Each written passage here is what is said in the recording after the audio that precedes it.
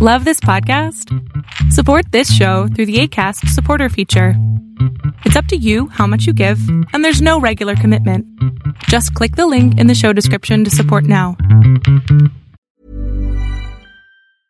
I'm Sandra, and I'm just the professional your small business was looking for. But you didn't hire me because you didn't use LinkedIn Jobs. LinkedIn has professionals you can't find anywhere else, including those who aren't actively looking for a new job, but might be open to the perfect role, like me.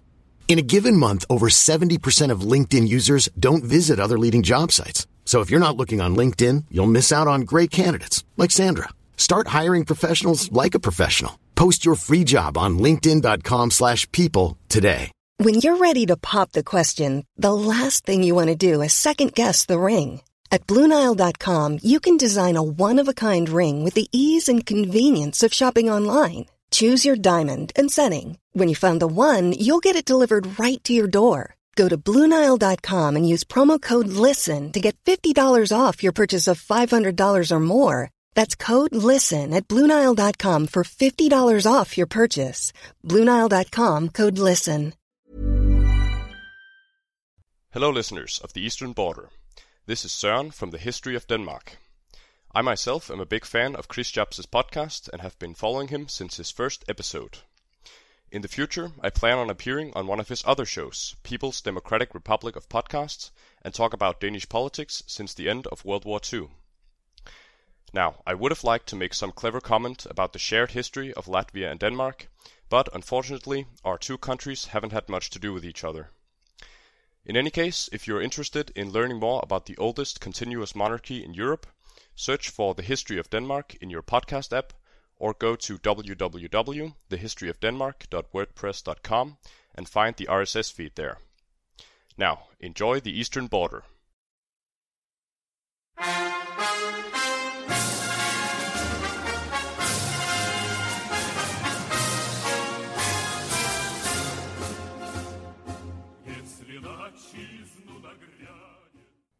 Greetings, comrades, and welcome to the very special episode of the Eastern Border.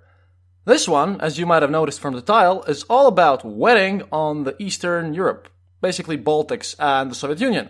We'll be going through the history of wedding traditions all throughout history and not just touching Soviet Union. We'll be going all the way through. And with me is, well, my fiancée, Alice. Say hi, Alice. Hi, Alice. As I mentioned in the last episode, this is a fundraising one.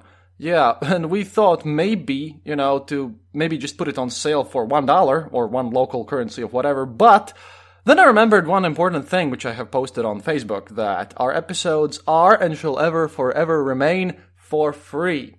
So if you're listening to this, please, we're doing this for a wedding, which is on the 15th of September. We would be very, very, very happy if you would just go to our website, theeasternborder.lv, and would click the donate button and send us $1 or €1 or £1 of your local currency. Because if we're going to be ripping off Dan Carlin, we might just go all the way. Well, now, Ben, say the magical words. A buck a show is all we ask. Or something like that, yeah. Because... Yeah, because we're getting married. I am slowly going insane because of all the paperwork and everything. And yeah, in this episode, we would like to present you what it's actually like to get married in these parts, what it was like to get married in these parts. And we're trying our best here not to get completely mad and crazy about all of this stuff. I don't even know what to say further on with this. So yeah, I'll just let Alice start by doing the ancient traditions of Latvians, because she's kind of an expert on this one. And Alice, could you please tell us, why are you an expert and what's your connection with... Well, generally I'm just a very interested person in the folklore and traditions of Latvia, and I'm very interested in the life of people that lived in this area in the 13th century, 15th century. I'm not a reconstructor, but I am interested in all the theory and the songs, the customs of the time. So what I would like to start with, something that is not specifically in Eastern Europe, but in Europe in general. See, settling down and having a family was already regulated in Europe since the first few centuries of our era. The Council of Nicaea forbid marriage between family members, including close relatives such as uncles and aunts, in the year 325. By the way, a side note, Council of Nicaea is also one designated to combat Arianism, the first major heresy of the Catholic Church. And as for finding a wife, there were also laws and regulations being put in place throughout time concerning the oldest manner of acquiring a wife, stealing her, which was a popular way to pick up a girl in the medieval times. Literally. Those who refused such laws were punished by the Christian Church starting from the 10th century, with punishments even including death. And knowing the medieval era, if death meant just chopping your head off, that you got off easy. Yeah. Whereas the first known laws against selling or buying a wife come as far as 1216, when the Pope forbid this to all Christians in Old Prussian regions. Old Prussian region is where modern Kaliningrad is, and Old Prussians are the third, now dead and non-existent tribe of the Baltics, of which the living ones are Latvians and Lithuanians. Old Prussians were all wiped out by the Teutonic Order. Listen to our Northern Crusade episode to find out more. Shameless plug. Starting from the 16th century in the Baltics, you could only get married in a church, which caused an uproar and a lot of negotiations from the locals. Because we are still pagan by the time. Yeah, by the time we were still pagan. And in fact, in the 1521 Sam Island Landtag admitted that the only way to force people to get married in churches was by flogging. So a punishment space was accorded in every churchyard, just in case. Go to church on Sunday. Stay for the flogging and then the marriage, I suppose. I don't know. We're going to go to the church and then we're going to get flogged and then we can get married there. Just Kinky. Excellent. Another thing, there had to be a marriage acceptance. You had to get allowed during the time of serfdom. That included a lot of silly regulations. For example, the wedding could only happen for up to 3 days. You had 3 barrels or 6 barrels of wine and beer, and all the leftover foods or some part of the food was always to be given and split between the church and the serf. What is interesting is that the kind of infamous tradition of the rites of the first night, Primavera things, those weren't that popular in these parts. That is kind of a myth there, even though it contains this national tradition of kind of Vestura des Rosa or something, but it didn't really happen that often. It was some very evil people kind of did it, but... What is it, basically? It's basically the idea that you get married, but you don't spend the first night with your husband as a wife. You have to have sex with kind of your big baron, the German noble or something. But that happened very rarely in these parts, extremely rarely. And it was kind of frowned upon, but frowned upon for very racist reasons, because the local German nobles looked at us serfs here as basically subhuman, filthy animals, scumbags, who don't even know how to read or write or whatever. And refused to get married in a church. Yeah, and I was kind of looked down on, and it's like, oh, why would I want to do anything with those people?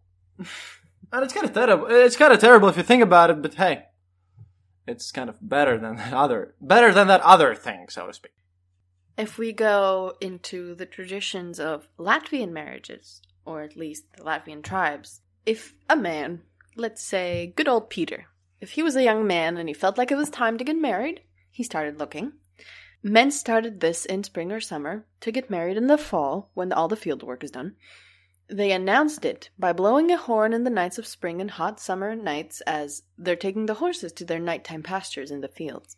In a way, it's warning the locals and local girls to be at their best. Oh, the nighttime pasture thing is kind of a local tradition here, because during the day you were working on your field, your farm, and you were just doing your jobs, but And often during the day you had to work with the horses, so in the nighttime you'd take them out into the pastures, and men usually did this, and they sat there all night, and they were always warned not to fall asleep, so that either... Unmarried men, by the way. And they were always told not to fall asleep, because the horses could be stolen by either real people or witches and werewolves.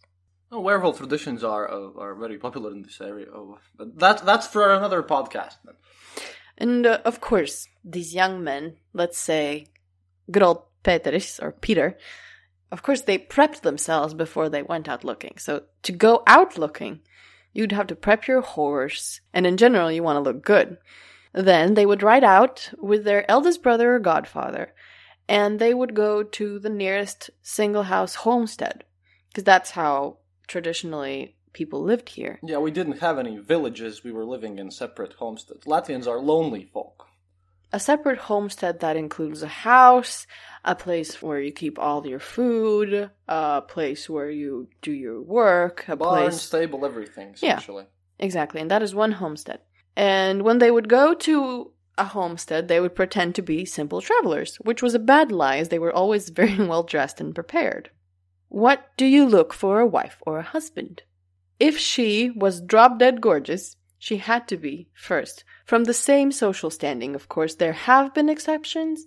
And secondly, she had to have virtue and honor if she was a good hard worker and a good companion, and she could never be lazy or mean. Similarly, women looked for a noble and virtuous man that wasn't a drunkard and wasn't a widower. So our boy Peteris is here, and he sees, let's say, Lena, and she's way fine. So how does he read if she likes him? As he rides in this horse, the residents of the homestead take him as a guest and take his horse. If they feed the horse pine needles, they're not interested. If they feed the horse oats, then there's some potential. Though, even if your girl gives your horse all them oats, she still isn't the one with a say in this matter. It is the mother and the girl's oldest brother. And they all had all these brothers back then because the families tended to be quite large. And sometimes even the men took along an older lady who would be a sort of negotiator. It's not really a matchmaker, but kind of. Because obviously you just don't marry just because you like someone, no. Once you find out that you kind of like each other, then your families come together and then the whole deal-making begins. Well, it's gonna be the dowry. The guy who wants to get his wife usually has to pay some money up front, but the girl has to have a dowry, which she has been making in her puuralade, his mega chest there. We'll get to the dowry later. Sometimes men didn't choose their ladies so eloquently. Sometimes they literally did just steal them. And if they would really steal them, then of course they again wouldn't go alone. They would steal her at night, because oftentimes the girls slept in a separate house from the main house. They slept in the klet, which was where most of the food was kept, and it was generally seen as a very fertile and good place. They would often sleep there, so they would be stolen from there. They would be blindfolded so that they don't see where they're taken, especially if they're taken far away. And they would only be unblindfolded when they had arrived, so they wouldn't know their way back. It's pretty drastic and tragic, but that's how it was. Being a hardcore criminal is a proud Latvian tradition. No, well, not really. I mean, it wasn't the best way to do it. Yeah, but sometimes it actually happened because the girl kind of wanted it, because all the negotiations, and for example, if the girl's older brother or mother didn't like you and you were in love, then that was the only way how to grab the girl literally and, get away with it, so to speak. Funny. So let's say that Peteris gets his girl Lena. It is accepted that they're going to get married. Now what? There has to be a dowry. Now, a dowry usually had all what the girl had made in her life. It had to be sewn linen shirts and knitted mittens and these big scarf/blanket-like things called villaine that was usually given as a gift to the husband's mother. All sorts of things that when she got married, the girl, she wouldn't have time to make them because she would usually have to take care of the house, she would have children, so she wouldn't have any time for her handwork. So a girl with a big dowry that she had filled, and sometimes her mother helped her, that was a good sign that she was well prepared. And this was usually a big wooden box. Sometimes it had some welding on it, sometimes some art on it. I think we will add a picture of it on our website. Can we get a picture of your big box? Yeah, my Alice is special in this case because she keeps to this tradition, and I have seen the humongous wooden chest that she has there. Yeah, the wooden chest is about I would say almost a meter high. So the wooden chest... 3 feet or something. Yeah, so the chest is like 3 feet high and I would say 4 feet long and 2 feet wide. My personal one is also made out of wood. It has some decorations on it, traditional Latvian symbols and signs. And yeah, I have made some things. Of course, I'm not keeping to the tradition completely. I don't have to. We can buy everything we want in H&M or whatever. But yeah, I have made some things. There are also some things that have been given to me as, preparation gifts for the marriage. Some towels, some laundry, fresh new things, and some plates and stuff like that, and a fine china dining set, and all sorts of things. So that is the last thing that we haven't brought to our house, which is pretty heavy, and traditionally it would also be carried only by the men. It would be the groom and his brothers, or the bride's brothers.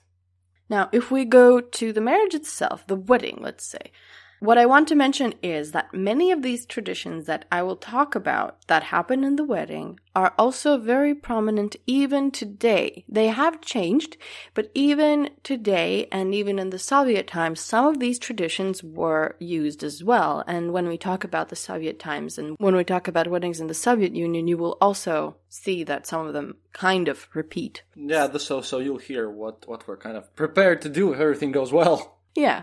So what was needed for a good wedding were active and proactive guests. Nobody in the guest list was as tame and calm as you could be today.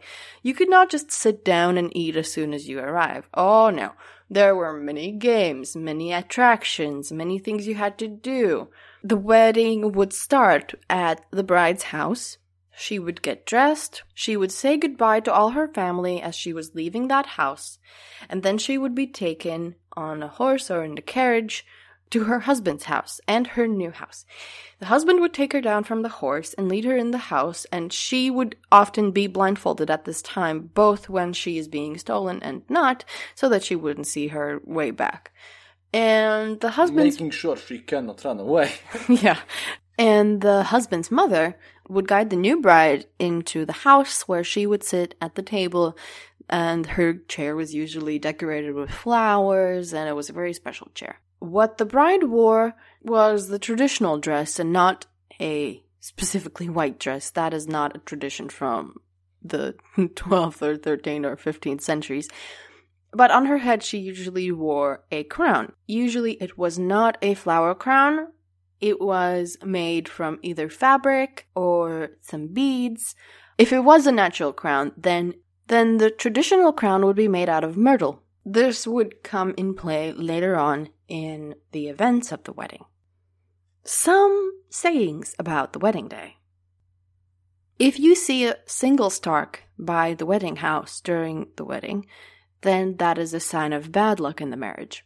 If you see 2, that is a sign of a good and happy marriage. On the morning of the wedding, you have to feed the dogs well so that the marriage and the couple is happy and healthy.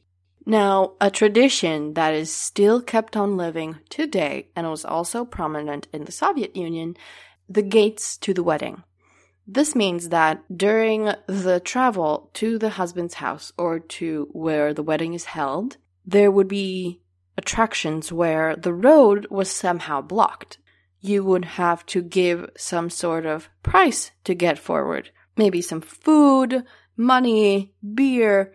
Today, there are sometimes games that you have to play there, but that is one of the traditions that is still kept alive today, and the weddings that I have been to have also had this tradition. So when they have finally arrived at the house, like I said, the man takes his wife down from the horse, and he carries her. That is a tradition, again, that is kept doing today, where you have to carry your wife inside, and I think that is a prominent tradition in America as well, that you have to carry the wife inside the new house. They say that you have to look where the bride puts her gaze when she enters the house. If she looks down, she'll be quiet, a little mouse. If she looks up, she'll be stuck up. And if she looks at the hearth, then she'll probably be lazy. As it originated it was a wedding tradition, but now it is also a tradition to do when somebody moves into a new house. Salsmeise. When the wedding happened, there was also a tradition to have a loaf of bread and some salt, well, a lot of salt. And the husband and the wife would take a piece of bread, dip it in the salt, and eat it. And so would all of the guests, to ensure happiness and health and all the good stuff to the newlywed couple. Today, when people come over to their friend's house and their friends or whatever relatives have moved into a new house, it's also called salsmeise, and sometimes a traditional gift is a loaf of bread, which has been hollowed out and filled with salt, so that there would always be food in the house and happiness and all the good stuff. Now, when it is time for the table and all the eating, then you eat a lot, as much as you can. There's beer, there's food, there's a freshly killed, probably pig that has been cooked. Everybody eats and drinks to the health of the newlyweds. Then, while they were eating, there was also apdziedašanas, or this sort of singing where you sing about the people in the room. There was usually one woman who was the leader. She would say a sentence, and then there would be some follower singers who would repeat the sentence. People did this as an activity of being witty and funny and talking about each other. And this is something that is not only done in weddings, this is also done in the summer solstice and in many other events. It is a fun thing to do as long as you have the ability to sort of rhyme and put together some lyrics about the people in the room. Then that is a very Latvian thing. There's a specific theater that is a very traditional theater play that is always played before the summer solstice, and they this year did a new version of it, and they also had this apdziedašanas, and they were singing about the actors, about politicians, about the situation in the world. It was very funny.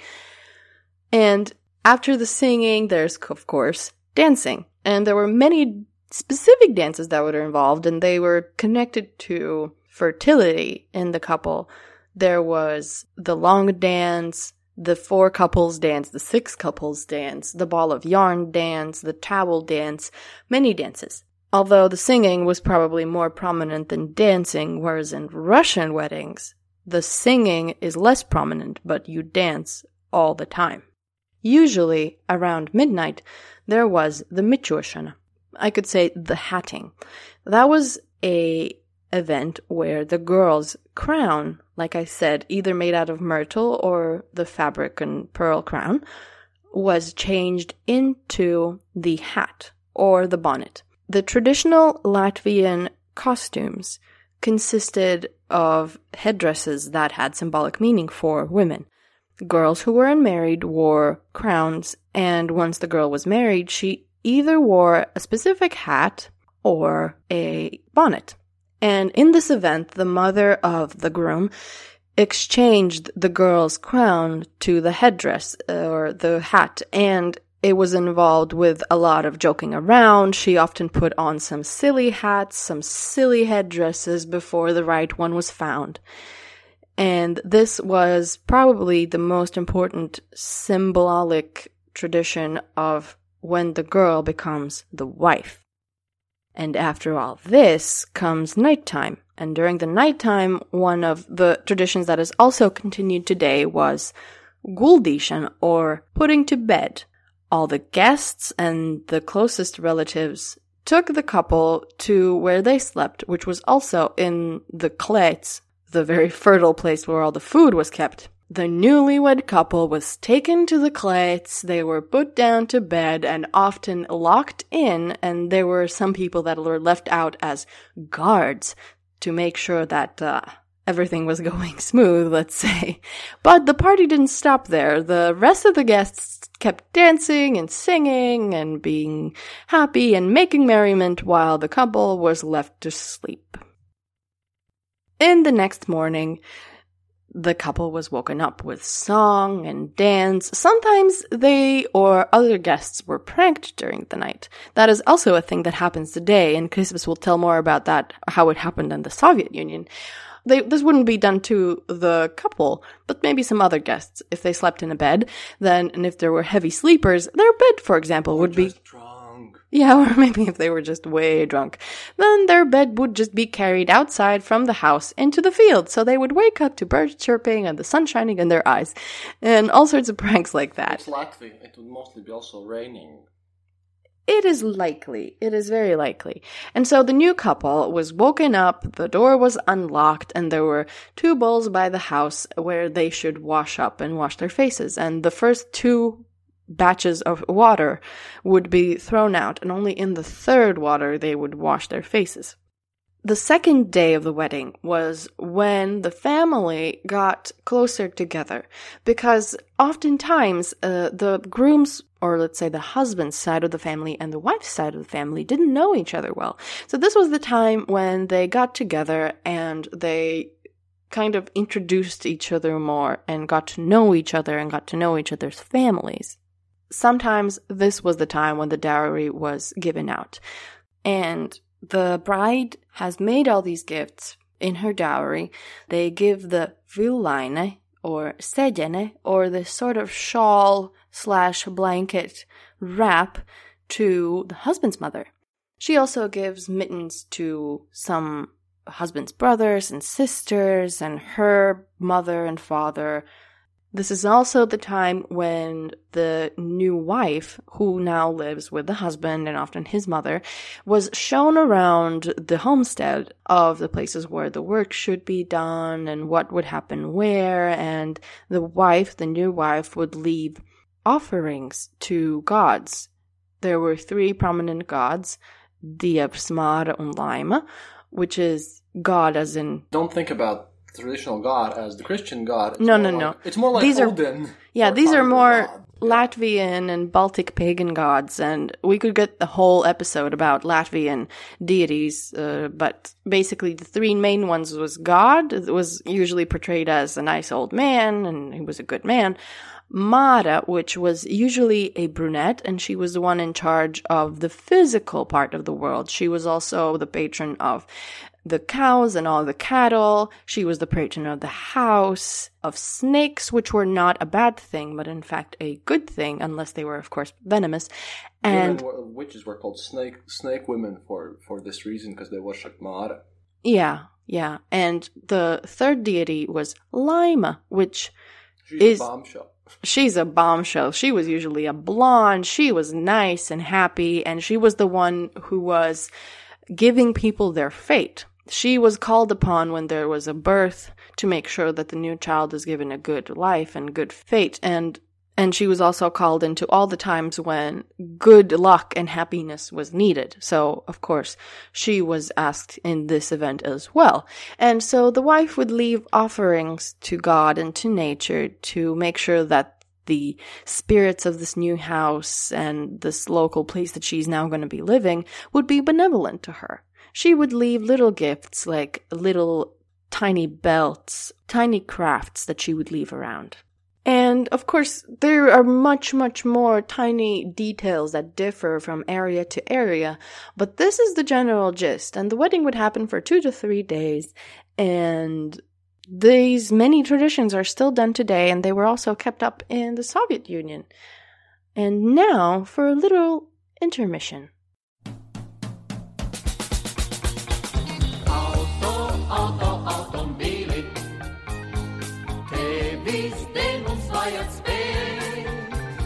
Hey guys! Thank you for joining us in our fundraising episode. This episode is a fundraiser for our wedding, and we would appreciate if every one of you would send $1 or a few to our celebration and honeymoon. You can donate to us via PayPal or become a patron on our Patreon page at patreon.com/theeasternborder. We would like to thank everyone that has donated via PayPal up to now and our patrons on Patreon. We value and appreciate you very much, and you help us be the best we can. This is a special episode, but if you like our podcast, check us out on Facebook or Twitter at The Eastern Border and leave us your comments and questions there, or on our page, theeasternborder.lv. We love seeing your reviews on Stitcher and iTunes, so if you have something to say, go shout it at the top of your fingertips. This song is Autodism, or The Little Car Song by Nora Bumbier and Viktor Slapčēnieks from the Latvian movie a gift to a lonely woman from the 70s. The car was an essential element of Soviet weddings. How, you ask? Well, let's go back to the stories.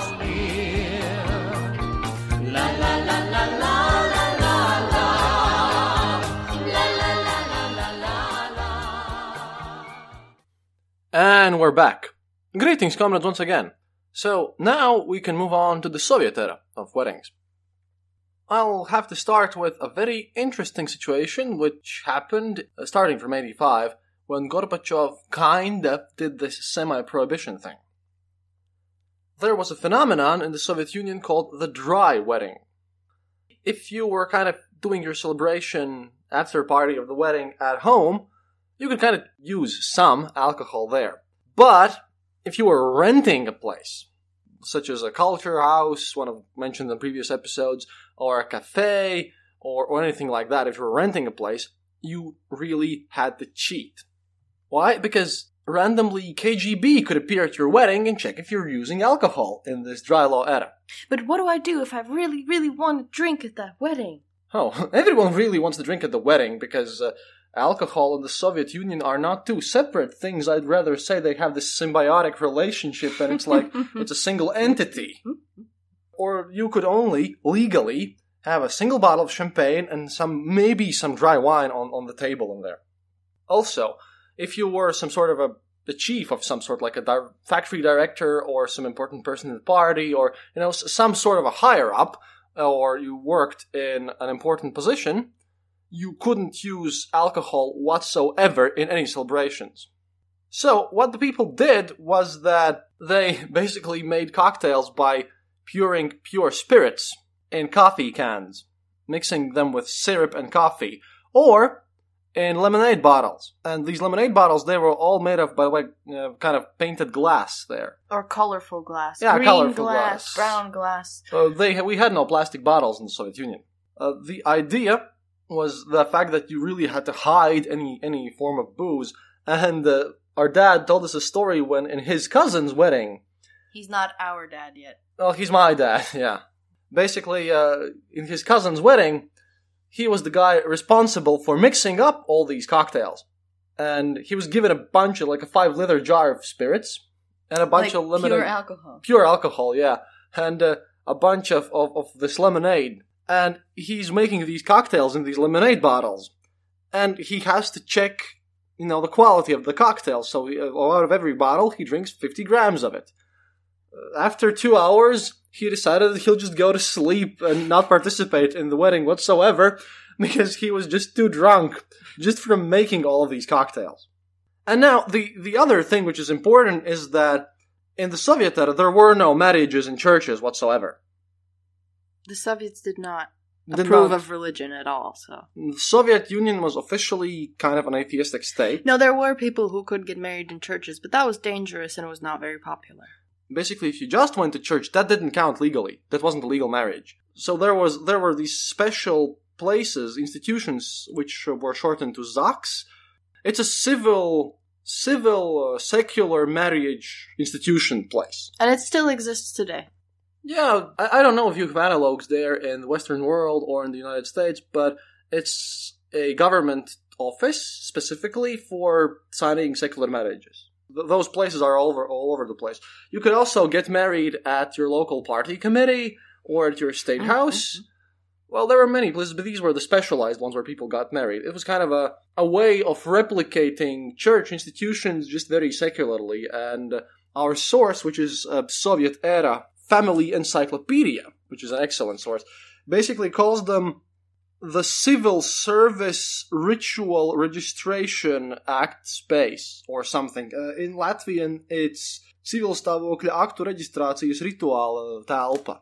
It's the place of the marriage ritual of the Civil Service State Act. It's very complicated, but you kind of have to call this analog of a church specifically designed for weddings somehow, don't you? Yeah, and we've been there today as well, in our time. And they are still places that are not just government buildings, but they're buildings that have an office, but they also have these specific place where it is decorated and pretty, and you can get married and have the ceremony there. Yeah, but in Soviet era, you had to get married there, and only then you could go with a paper that you're already officially, secularly married to the church if you wanted to. A lot of religious people, of course, did, but just going to the church didn't work out. Right now in Latvia, it's currently like this, that we had to have this paper stating that we want to get married in this ZAKS, or Dzimstarakstu nodaļa, this agency. But then you can take that paper to the church and get legally married there, because this petition that you want to get married is not the marriage itself. You just can get the paper that you want to get married and take it to the church and get married there, which we're doing, by the way. But and in Soviet era, you just had to get there. We'll get to these papers themselves too, this petition paper, because that's also a remnant of the Soviet era. But as we spoke about the booze, you couldn't use at all any alcohol in this ZAKS. Normally over here, the tradition goes that if you don't invite every guest that goes to the church to your party, you just invite some smaller amount, because parties are really expensive. And after you get married, you just, pour some wine, give some champagne or wine around to everyone for the celebration. But you couldn't do it at this era in the ZAKS at all. So, instead of just giving a glass of champagne to every guest around there after this wedding ceremony in the ZAKS, what people did was officially they passed around glasses of orange, grape, or apple juice. Of course, this orange, grape, or apple juice contained at least 50 to 60% of spirits, as has been mixed before. So this created the opposite effect, that instead of people just drinking a glass of champagne, they drank some really hard, 80 proof, which is 40% alcohol, strong drinks. Instead of water, this juice was used. So some people were really getting wasted already before the celebration. Now, about the papers, which is important, is that, as you know, everything was deficit in the Soviet era. Now, to think about all of this, what's the bare minimum that you need for a wedding? Okay, so if we had Peteris and Lena in the ancient times, now we need a new couple that's getting married in the Soviet era. What should we name them? Natasha and... Ivan and Natasha are getting married. So what do they need for a wedding? Well, the bride needs a dress, the groom needs a suit, and of course they need the rings. Apart from all the small other things, these are the essentials, right? Also, nice shoes. Of course. Good shoes. Of course. Now, those things were completely deficit products. You couldn't get them anywhere. Only in the black market, that is. And if you could get them, they were very expensive. Yeah, well,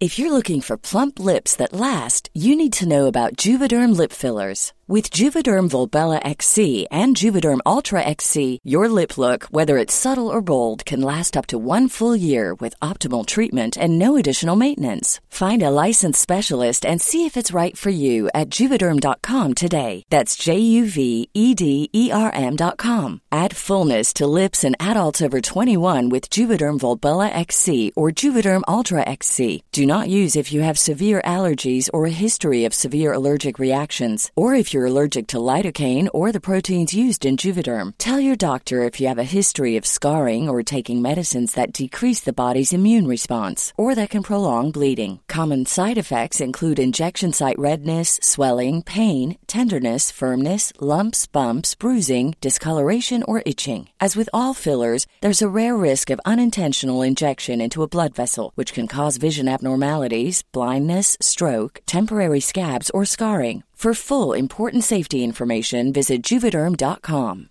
When you're ready to pop the question, the last thing you want to do is second-guess the ring. At BlueNile.com, you can design a one-of-a-kind ring with the ease and convenience of shopping online. Choose your diamond and setting. When you find the one, you'll get it delivered right to your door. Go to BlueNile.com and use promo code LISTEN to get $50 off your purchase of $500 or more. That's code LISTEN at BlueNile.com for $50 off your purchase.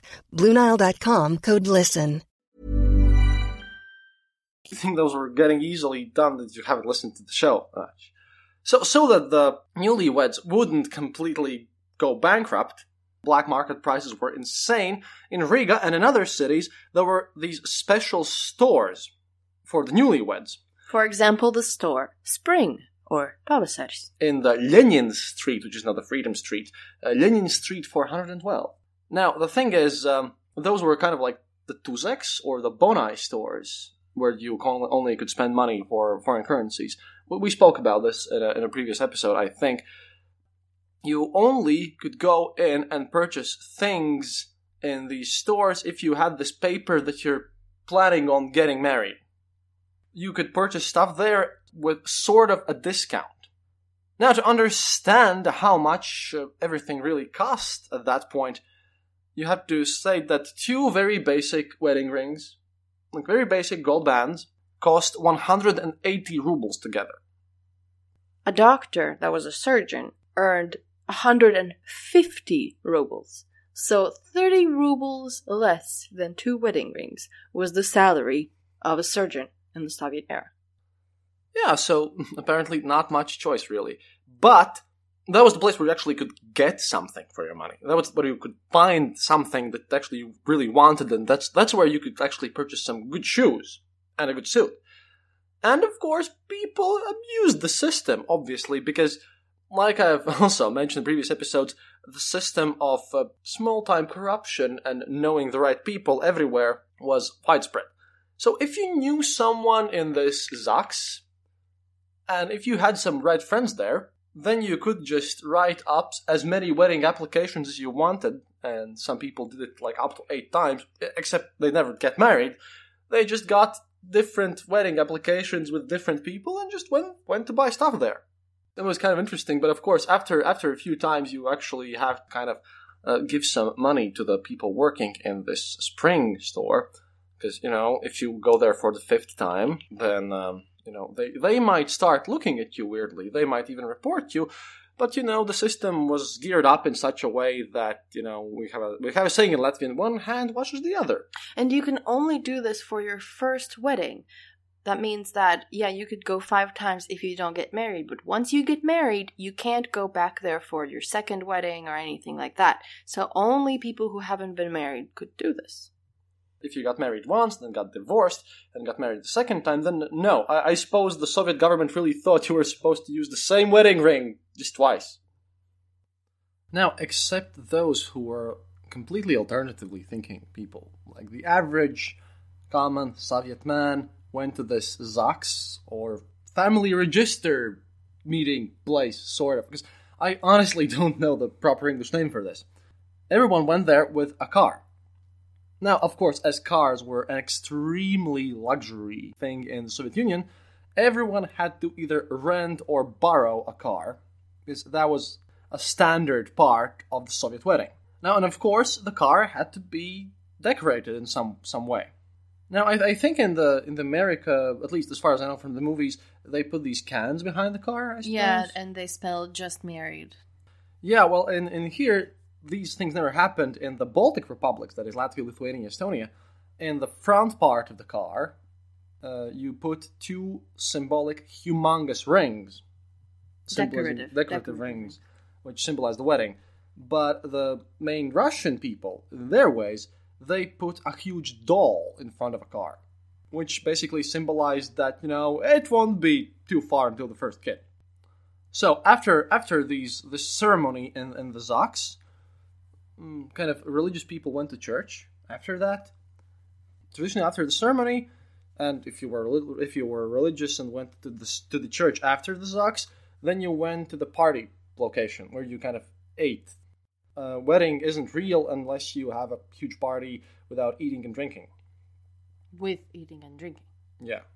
Now, in this Soviet era, especially in the 80s, when the stagnation had really hit in, as I've mentioned, that's where the scarcity of products really happened in the Everyday Life episode, you really had to put a lot of effort in so that your kind of meal could be in a way that kind of would be respectable, so that you could have some good foods on the table. Official offers, like official menu in restaurants that could kind of be adequate, was extremely tiny.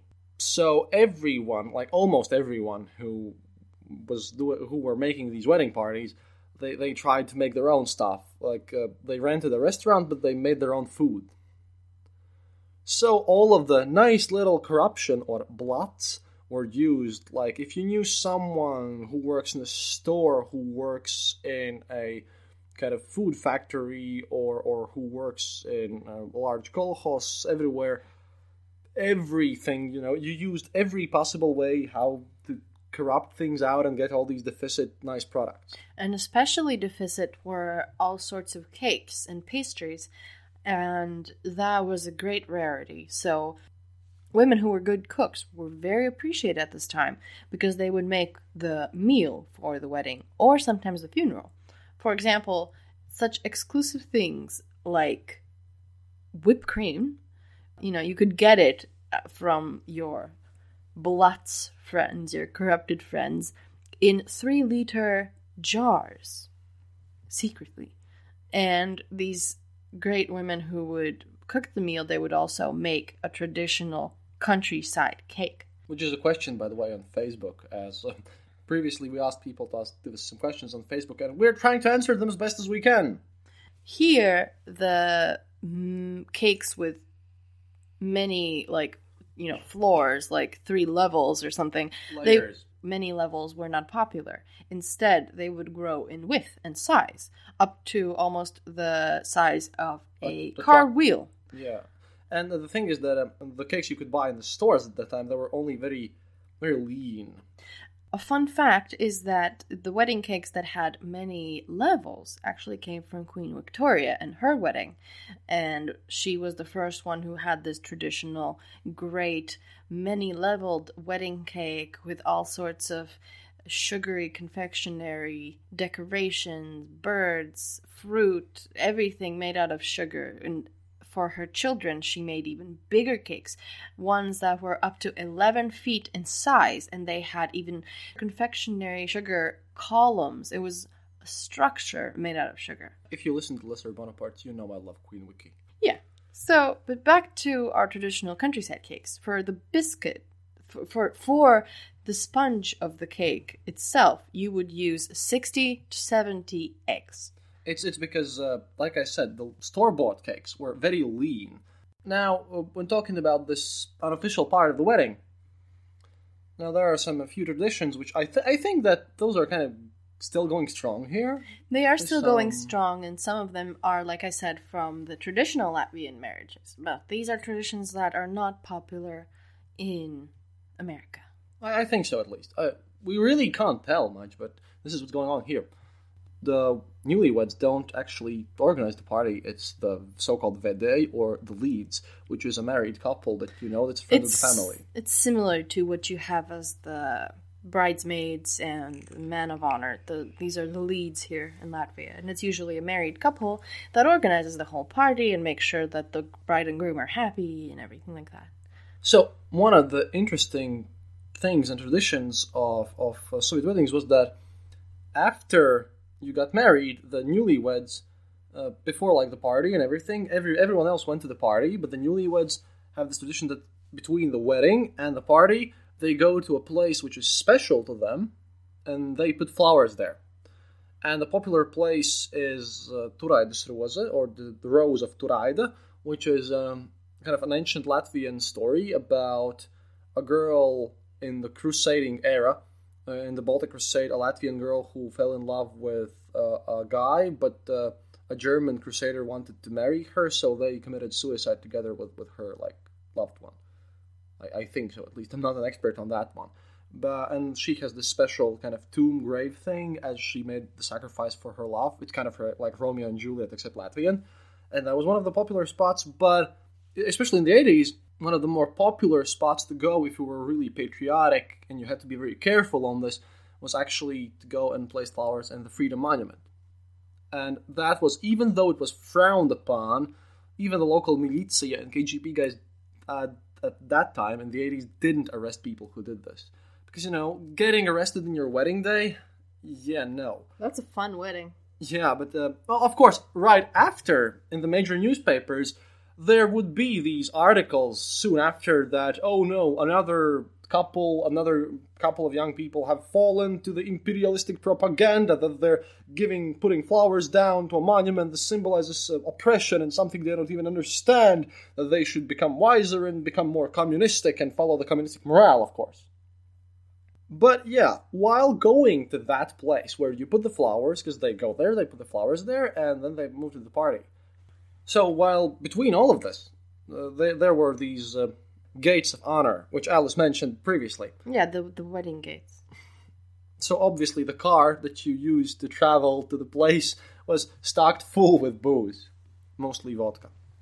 As the gifts to those who put the gates in front of you. And sometimes it was just a rope. In Soviet era, it was maybe just a rope with balloons and all sorts of glitter and stuff like that. But sometimes they would drive a heavy car or even a tractor in front of the world so that they would get the gifts to let the newlyweds through. Sometimes it was really, really annoying because everyone could do that. Like completely everyone who was like your guest. There was no limitations on how many times this could happen, so this could get like really super annoying. But obviously, happiness is mandatory, and you can't really show that this bothers you. The gypsies. It is a tradition that... I hope we're not racist here. I really hope we're not racist. No. That's how it was called at the time. This did happen sometimes in the older Latvian weddings as well, which is people who weren't invited, especially in the countryside, would come to the wedding around midnight or after midnight, and they would come in masks, and they would dress up silly, and they would come, they would drink, they would dance, they would make fun of all the guests, make fun of the bride and groom, but according to tradition, they still had to be treated well as guests, and they are seen as a good omen. If you have these gypsies in your wedding, then the marriage should be happy. Yeah, because it's kind of considered that if no one who is not invited doesn't arrive at the wedding, then, no one likes you. So you're a bad person, so obviously. And another thing about the wedding guests especially is that I suppose American wedding guests don't even understand how lucky they are. Because, all they do is, I suppose, we only have this knowledge from the movies, really. Yeah, we know it only from the movies. So you go to your rehearsal dinner, and then you have the real wedding, and everybody just sits down, has a good time, says some toasts, does some dancing. But, oh no, not here. Like I said, in the traditional Latvian weddings, the guests had to be very proactive and participating in everything. And it is the same way here. Because it was also the same in Russia and all these places, really. Yeah, and in Soviet era and even now, the guests cannot be that comfortable. In fact, the organizers of the wedding often make all sorts of games and attractions. Sometimes even it's like stripping games and games that encourage you to drink a lot of crazy games. Oh, that's also called... Guys, I know Americans play this beer pong, which is completely not popular here. Mm-hmm. Over here, beer pong is non-existent. Sometimes people play a game called Lither Ball. Oh, Lither Ball is a crazy game. Now, the traditional wedding version states that you have to run 10 meters, like, back and forth, but you have to drink a shot of vodka after each meter. Yeah. Like, 10 shots running forward, 10 shots running back. Who does the fastest wins? Yeah, no, that's a crazy game, and I don't recommend it. I recommend it not with shots, but like some easier alcohol, if you want to try it. Also, a regular tradition, at least that I have seen, is you get a pint of beer, and then there's this speed drinking contest of the pint of beer. Of course, that's a classic thing. Now, in the Russian wedding, and not only Russian, in our eastern region, Latgale, where I stayed in Ludza, which is also in that region, near the Russian border, traditionally... There is a saying and there's a tradition that the wedding isn't successful if nobody fights. Now, it's not to degrade anyone, and that's actually an important tradition, and you had to fight somehow, even though it was just faking it or very demonstratively. But if there's not a fight there, it's not a real wedding. So there were cases where my dad was in the wedding band, and he's just playing for this Russian wedding, and he just sees that two best friends are just talking there and right next to him and saying, come on, everything is going so smoothly, but no one's fighting. this is going to be terrible. The newlyweds are not going to have a happy life. Hey, how about we start a fight with each other? And then they beat the living crap out of everyone. I mean, between themselves. And then people, of course, join in because, hey, fighting is essential. Yeah, and but by the way, that's not the only tradition in Russia that involves fighting. They have this very special day. One of the interesting Orthodox traditions is that in the winter, right before the spring, men jump into a frozen lake. Mm-hmm. Then they come out of the lake, and then they beat each other up brutally. It happens, yeah. It's not to degrade anyone. It's not a bad thing. It's just that's what they do. Because really, we are not anti-Russian here. But the guys who were the newlyweds, they were tortured as well a bit. I mean, for one, they arrive in their car from their trip to put flowers in a place that's really important to them. Sometimes also they put these padlocks on the bridge somewhere. Yeah, that's a classic thing all over the world, I think. I think so, but I don't know. We're kind of not going to do this. First off, if those guys arrive later than everyone else to the party, because of all these gates of honor and all of these things. And the first things first, the tradition states that the groom has to hold the bride, or at that point, husband has to hold his wife in his hands and carry her. And while he's carrying her, he has to be blindfolded and step on a plate, which is covered with a towel. Mm-hmm. And essentially, you have to break the plate on the towel in as many parts as possible. Yeah, I mean, it is kind of a hybrid of what they used to do in Latvian weddings. And breaking dishes and glasses is actually... there is a saying in Latvia that dishes and glasses break for good luck. So this is like a hybrid of those things.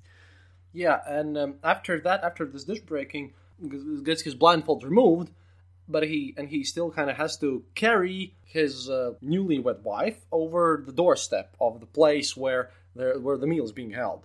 Now, this has led to some tragic consequences as... oh my god, yeah.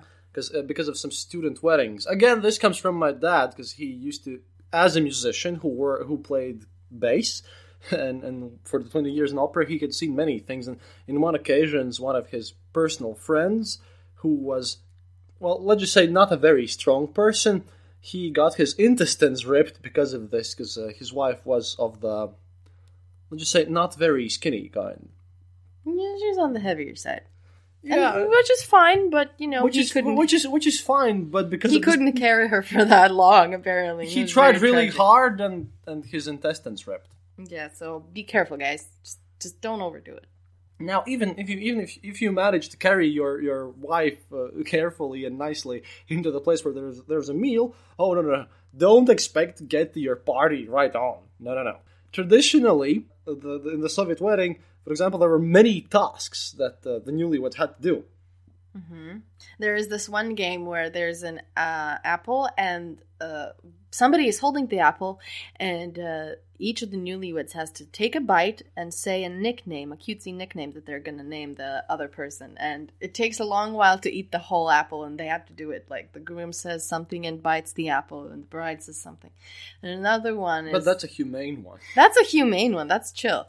Another one is that the groom has to chop up wood, like a really, really big block of wood. And the bride has to either, change the diapers on a doll, which is chill, but they can also make her, wash a huge load of dishes. So say goodbye to that manicure, ladies. Yeah, and while your newlywed wife is washing a mountain of dishes, literally, they sometimes actually specifically collected dishes for days. Yeah. And piled them up so that the wife could do this. And yeah, and the piece of wood that you had to chop into tiny, tiny, tiny bits with an axe, yeah, that was also kind of hardcore, really. And only after all of these tasks you could get to the actual party. Now, we have to pay attention to a very special region of the Soviet Union. The Caucasus republics, which are, by this point, already famous because of many other episodes. The people from the Caucasus are usually kind of considered to be the tough guys of the Soviet Union. They're living in the mountains and with their strong Muslim traditions, because they're mostly Muslim. Now, these guys are tough, and one of the examples of how it is like is that, I have a master's in Western philosophy, and I had this professor who taught academical logics to me. And he was from Georgia, and his name was Vsevolod Kachan. He just came to Latvia in Soviet era, as it was popular, because we were the westernmost part of the Soviet Union. So he just kind of stayed here, and he was kind of a 60-year-old, bit chubby, short man who taught me academical logics in university. Now, and in one of the lectures, one of the students was just using his smartphone and pulling it out, and that really annoyed Mr. Kachans. So Mr. Kachans steps on the table, pulls out his knife, this huge dagger that he carries with him at all times, and says, "Student, I might be a philosophy professor, but I am from the Caucasus, and you will respect me, and if you won't, I'm going to ram this knife straight through your phone." So, just understand this. So these guys, as I mentioned before, only secular marriages were legal, but people in the Caucasus often, and also in Uzbekistan and in Siberia, where the tribal traditions were strong and those religious feelings were also kind of tough, they just ignored that. Because in the European part of the Soviet Union, the police control, the KGB control, the militia, I'm sorry, it's not police, the control of the state was kind of strong.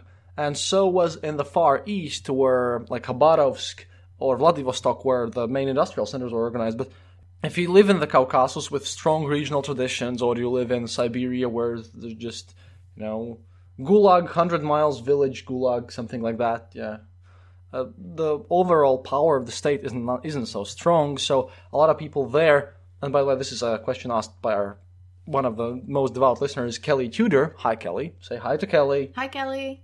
Yeah, she asked us how did people of those places dealt with this, and the answer is that, well, they didn't. They either did it the way everyone else did, but more often than not, they just called their local mullah, or their shaman if it was Siberia, and they just got married their own way. They just basically ignored whatever the state demanded of them. And I think I mentioned that in episode 2, Soviet Army, that some places in the Soviet Union were like so remote that people didn't even know that what country were they living in. They really didn't care about the state.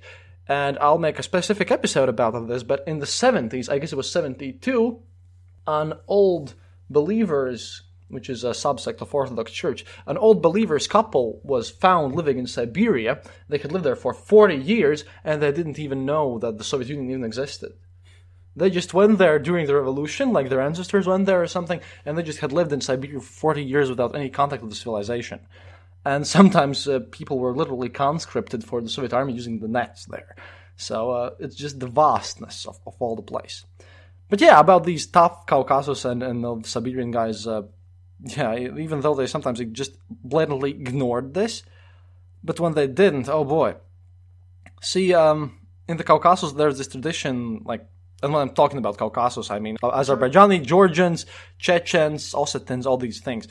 Now, traditions of Caucasus demand that each man carry a gun, a weapon of some sort. In modern days, that's a gun. That's most likely either a shotgun or an AK-47, and this tradition went on all through the Soviet era, even with massive gun control. But those people just seem to get their guns in the black market, and even in the modern day, this still is the modern day. Basically, in the wedding, in the traditions of those regions, it was very traditional to just pick up your own gun and show respect to the newlyweds by shooting it in the air. If you were a real man. If you're a real man, and being a real man is really, really important there. So everyone just shut up their guns in the air. Now, you know what? It's kind of not that dangerous or crazy if it just happens during the unofficial part, or in the mountains, or in the Caucasus or something.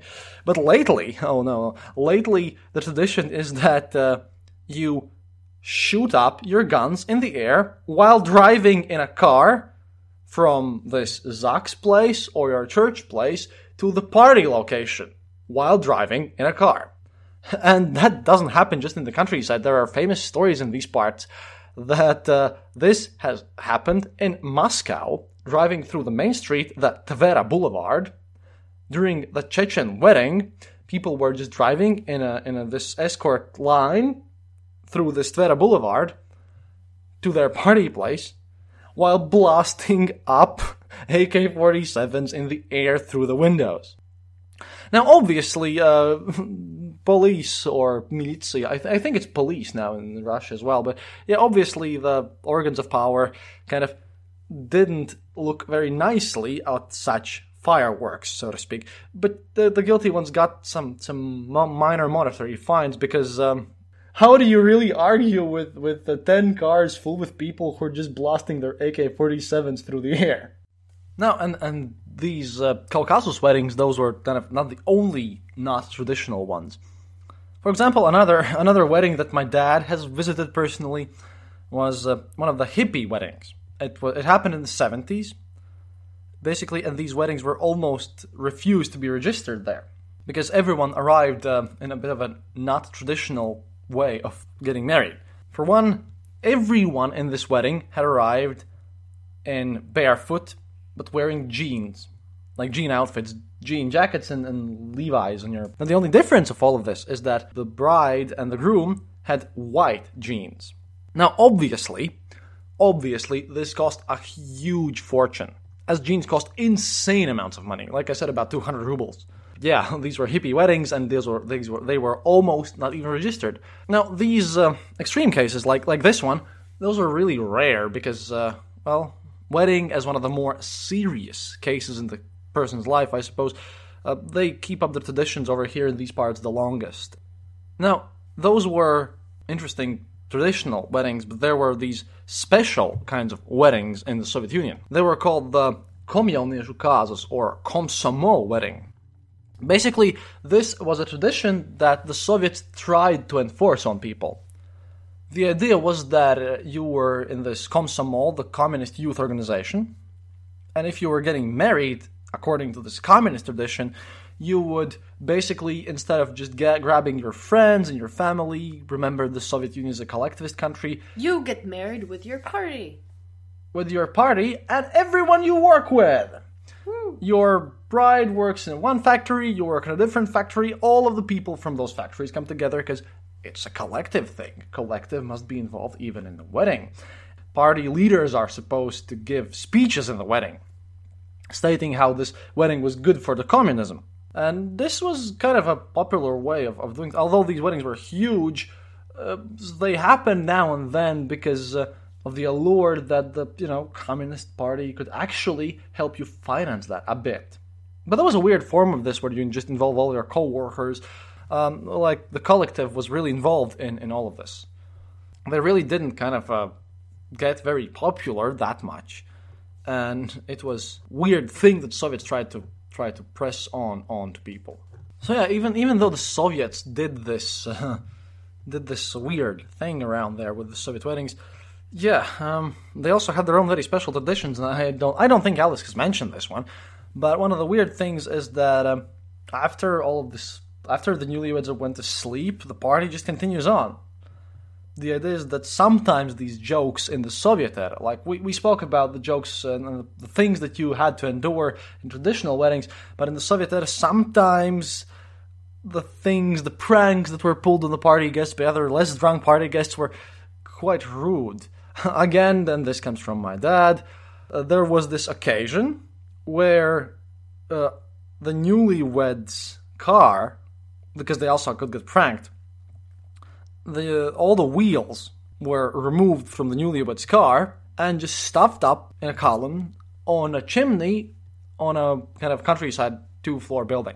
And that's kind of hard to get 4 car wheels down from a chimney of a building.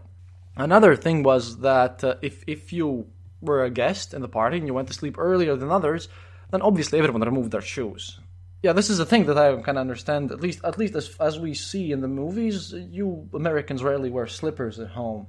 Yeah. Everyone, we're kind of like Japan in this case. We have a lot of common with those people. We always take our shoes off as we enter the house, and we have different shoes or slippers that we wear inside or walk barefoot. And when we see kind of in the series sort of that we see on television that someone is just sitting on a couch or in a bed with like their oogies on, and it causes... It's called Uggs. Uggs. Oogies. Whatever. I don't know how they're called, but that causes massive cringe, really. I hope most people don't do that, and that's just in the movies, really. because that's kind of removing your boots while laying in the bed or just laying down with your boots. Ugh, this is terrible. It is terrible.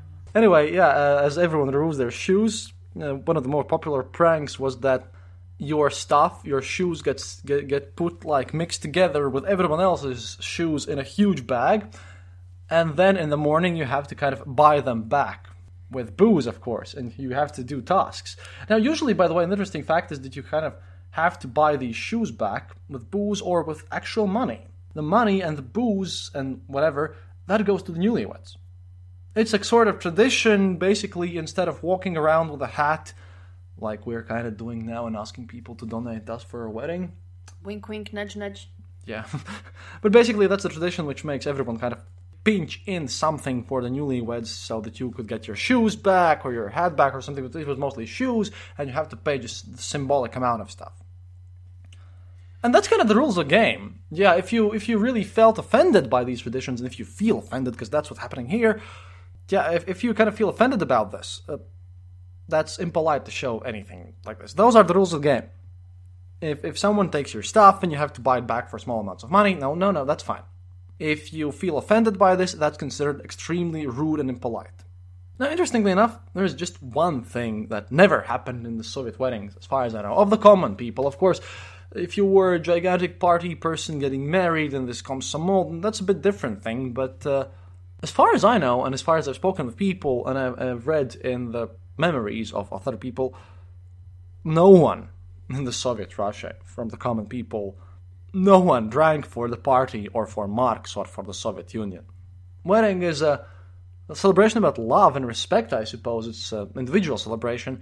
So, I don't know. I think I saw a movie once where people were drinking for the Soviet Union in the party, in the wedding party. But that's a movie, yeah. And now, one interesting thing is that obviously everyone gave gifts to the newlyweds. That's also a tradition. That's tradition everywhere. Money as a gift is kind of popular here only in the last 10 years. I don't know. I think that gift cards are popular in America, and it's kind of impolite to give money as a wedding gift. But over here, if you put it in a fancy envelope, it's considered kind of perfectly normal to give someone just money. Mm-hmm. In the Soviet era, you couldn't do that as you can do that right now here. In the Soviet era, also, the money wasn't really that important, because you know what? You really didn't have much use for it, because you can't buy stuff in the Soviet Union. So it might be interesting. Most popular gifts were like sets of dishes, kitchenware, blankets, bedspreads, duvets. Yeah, all sorts of kind of everyday items.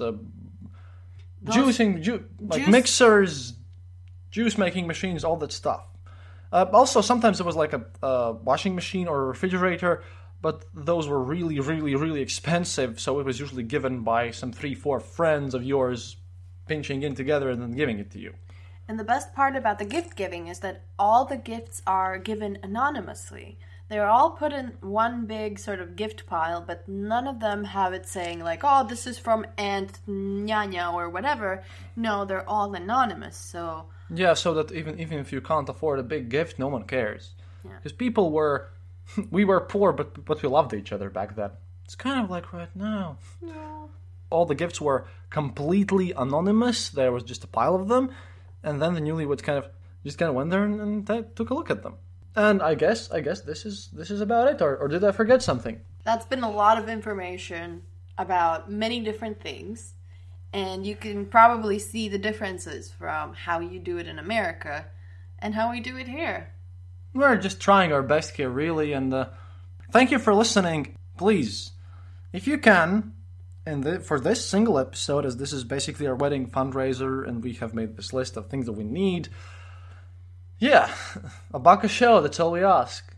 In this one case, and if you're supporting us on Patreon, please, we don't want extra from you guys. You guys are the best, and you're the ones that pay me salary at this point, really. That's my only job here. But for everyone else, if you can afford it, if you can do it, if you can't afford it, because I've been in a situation where I can't afford a single euro for something, so don't mind if you can't afford it. If you can afford it, please go to our website, click the donate button, and give us 1 unit of your local currency, whatever that is.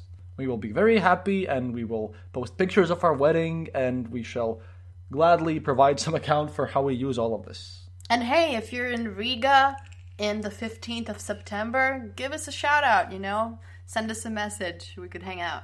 We can hang out, yeah. I suppose you can come to the church too. Mm-hmm. I suppose so, because why not? We are hospitable people, and we're just common folks who are trying to be friends and trying to get married finally. In before 20 Americans arrive.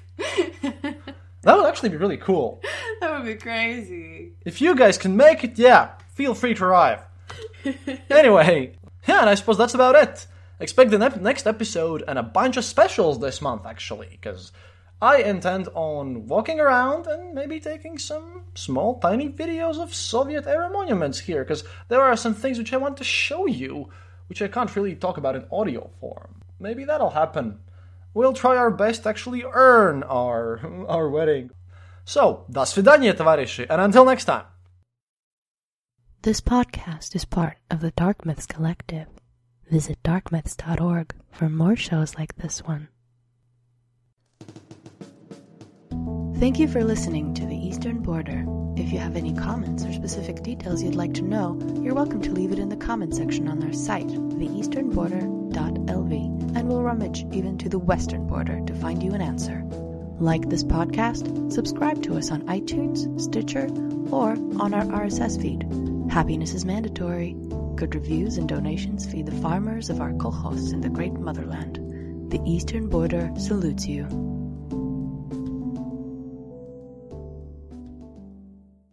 The darkness awaits. Traffic jams, tailgating, pile-ups. Ugh, the joys of driving. How could it get worse? The federal government wants to have a say in what you drive. That's right. The Biden administration's EPA is pushing mandates that would ban 2 out of every 3 vehicles on the road today. Don't let Washington become your backseat driver. Protect the freedom of driving your way. Visit EnergyCitizens.org. Paid for by the American Petroleum Institute.